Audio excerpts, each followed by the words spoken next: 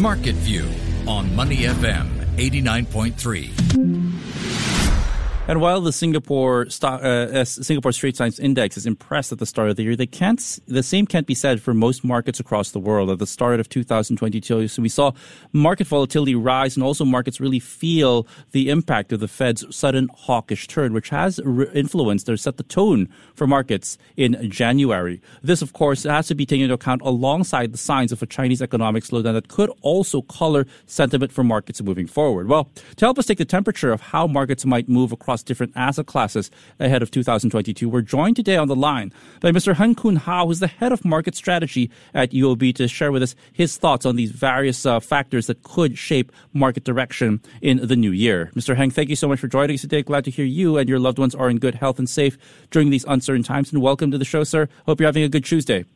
Thank you, JP. Good evening to you and good evening to everybody. Now, Mr. Heng, let's start off with Thursday. That might have set off the tone that we're talking about at the moment, especially after the release of that very hawkish minutes from the Federal Reserve's last meeting. It wasn't surprising that the Fed took that hawkish turn. Many were expecting to introduce rate hikes, but again, the rate hikes and the trimming of the balance sheet might have caught a few people a little bit off guard. And there are increased concerns now that the Fed will hike even sooner and faster. What is your forecast now for the Fed, and how influential will this be for markets in 2022? Indeed. So our forecast at UOB is that we will have 3 Fed rate hikes across the second half of the year, specifically across June, September, or December. Now, when we made this forecast back in last December, in fact, we were more of the hawkish forecast where quite a bit in the market were just expecting 2. Now, if I can be a bit candid, there's a few analysts out there who are now saying perhaps we'll see 4 rate hikes from the Fed this year. If you see last night's news, Jamie Dimon, of Mr. JP Morgan, literally says potentially 4 hikes this year. So the expectation of Fed hikes are coming fast and furious. So I think it's important for investors to appreciate that hikes are really coming. Interest rates, I like to use these 2 words, are coming out of hibernation. And you know what happens? When bears come out of hibernation, they are not happy. And you don't want to stand in front of a bear that's coming out of hibernation. Same for interest rates. So there's a few reasons. One is that, of course, Omicron, infects more people, is less fatal. And secondly, the U.S. economy is really growing very well, job market very tight, high inflation, and that forces the Fed to hike. So to me, it doesn't matter whether you get 3 or 4 hikes or, how soon, whether it's March, June, or later. They are coming, and we as borrowers really need to be very careful about rising interest rates towards the end of the year. And it doesn't matter whether it's 3 or 4 hikes. It seems a bear with claws is still a bear with claws, Mr. Heng. But I'm glad you mentioned interest rates here. How is this going to affect interest rates now and the U.S. dollar? Because it's something that everybody's monitoring much more closely than usual. 10-year yields at the moment in the U.S. also hitting about 1.74%. Some even saying this could go as high as 3%. I mean, what is your outlook at UOB now for where interest rates might actually head? Yep. So for us, the 10-year Treasury yields is a given that you'll rise above 2% in the second half of the year. But the bigger picture is short-term interest rates, things like 3-month SIBOR, 3-month SOR, or LIBOR. All this have been near zero, and all of us have been very complacent. If you agree with our view that we get 3 Fed hikes across the year, now, that pretty much means our local, money market rates, whether it's SOR or SIBOR, will rise in the same quantum in tandem towards 1% around there by the end of the year. And that's a big thing compared to the near zero rates that we've been so comfortable with over the past 2 years. Mm-hmm. And if we start to see some of these, the SOR and SIBOR start to arise as well, could this also impact where the Singapore dollar actually trades? We do know that the U.S. dollar is expected to have a little bit of strength on this tighter policy environment. Could this also pull up the Singapore dollar in tandem with it? Well, indeed. Well, for us, it's more of Singapore dollar following the main so-called global momentum of the U.S. dollar. Our local dollar has been strong so far because our economy has done very well last year, both in trade and production and exports. And next year, or this year for that matter, we would expect a stronger dollar, U.S. dollar environment. That means, it should pull the US dollar higher against the Sing. Right now, we're at about 136. Our forecast is probably about 140 towards the end of the year.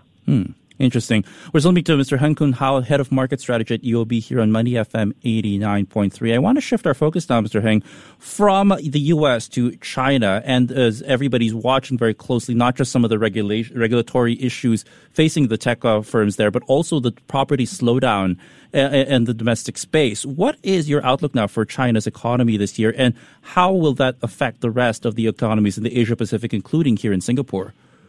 Yes, that is a key unknown, and for the lack of a better word, a key worry for Singapore as well as our ASEAN economies this year.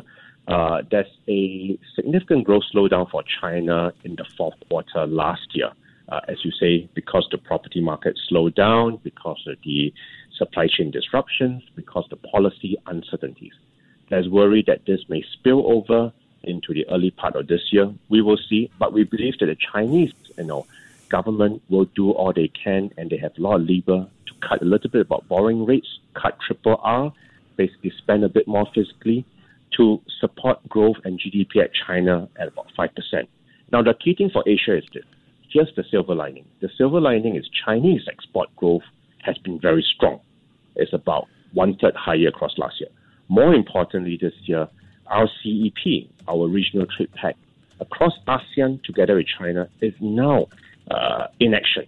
So all our economies, a significant part of it is built around trade. So if trade across the region with China is strong, that will buffer our economies, ASEAN, Singapore, against the domestic growth slowdown. JP? Okay. Shifting from China now and coming back home to Singapore here, Mr. Heng, I'm sure you took note of those impressive fourth quarter GDP figures, the advanced fourth quarter GDP numbers for Singapore. And many are expecting this to actually contribute to a potentially stronger economic rebound this year, despite some of these uncertainties and concerns with regards to the Omicron variant. What is your personal outlook now for Singapore's economy, though? So our economy for Singapore has done very well last year, much better than most expectations. Output gap is positive. Electronics export grew by about 25% towards the final months of the year, and of course, trade growth has been strong, production has been strong, so on and so forth. And I think the economy has adjusted well to the harsh realities of COVID-19. Basically, F&B and local retail industries have pivoted to new ways of doing business. All of us are doing our best to survive. So I think this year, should be a slightly slower growth compared to last year's strong recovery and moderating, but we should see anywhere above 3 towards 4 or 5% growth for this year, depending how Omicron turns out. It's never too early to talk about the upcoming budget, which everyone's waiting for next month. But many are actually wondering if there will be an introduction of a hike in GST or those taxes. But we do know that Singapore is also seeing their highest inflation levels in about 8 years, Mr. Heng. Is this a good idea, perhaps, do you think, for a GST hike to come on? And could this actually exacerbate possible inflationary pressures here? Well, I remember I was at the theaters watching, a movie when news broke that PM Lee hinted of a GST hike, in this budget. And my first thought was like, okay, movie tickets are going higher. No, but it's important to note that we are potentially hiking GST, in a position of strength. And we have, that flexibility to hike. Now, I think all of us know all the reasons that the government needs to hike GST. Our economy is growing older, right? Tax revenue is going down. We need to spend more on, the older generation's social issues and healthcare, so on and so forth. So nobody's arguing against that. The question is, how do you phase this in without too much disruption to the economy? Now, if you look at 2003 and 2004, the GST hike was across 2 years, first towards 4%, then 5%.